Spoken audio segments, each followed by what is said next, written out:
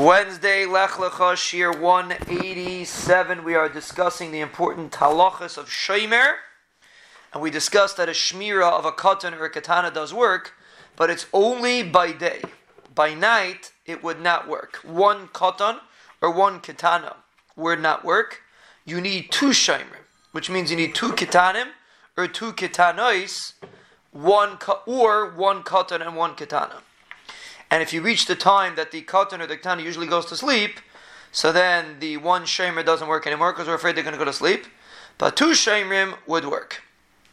So, let's say, klar, if a guy wants to have a babysitter at night, if you have two shomerim, two of between the age of 5 or 6 and the age of 11, they're considered a shomer, regardless of who they're related to. And if you have a boy and a girl, or two boys or two girls, they are considered a shomer, and it would be mutter. Now, that's first then. Let's keep that in mind. What about if a person is traveling in a car, and in a situation where there's a problem of yichud? It's many times cars don't have a problem.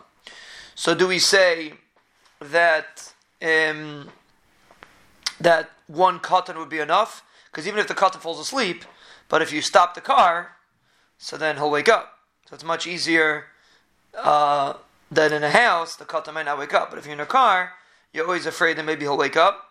So some place can want to say that there, maybe we could be samech on one katan if you're in a car, because since your chaysh is going to wake up, we could be samech.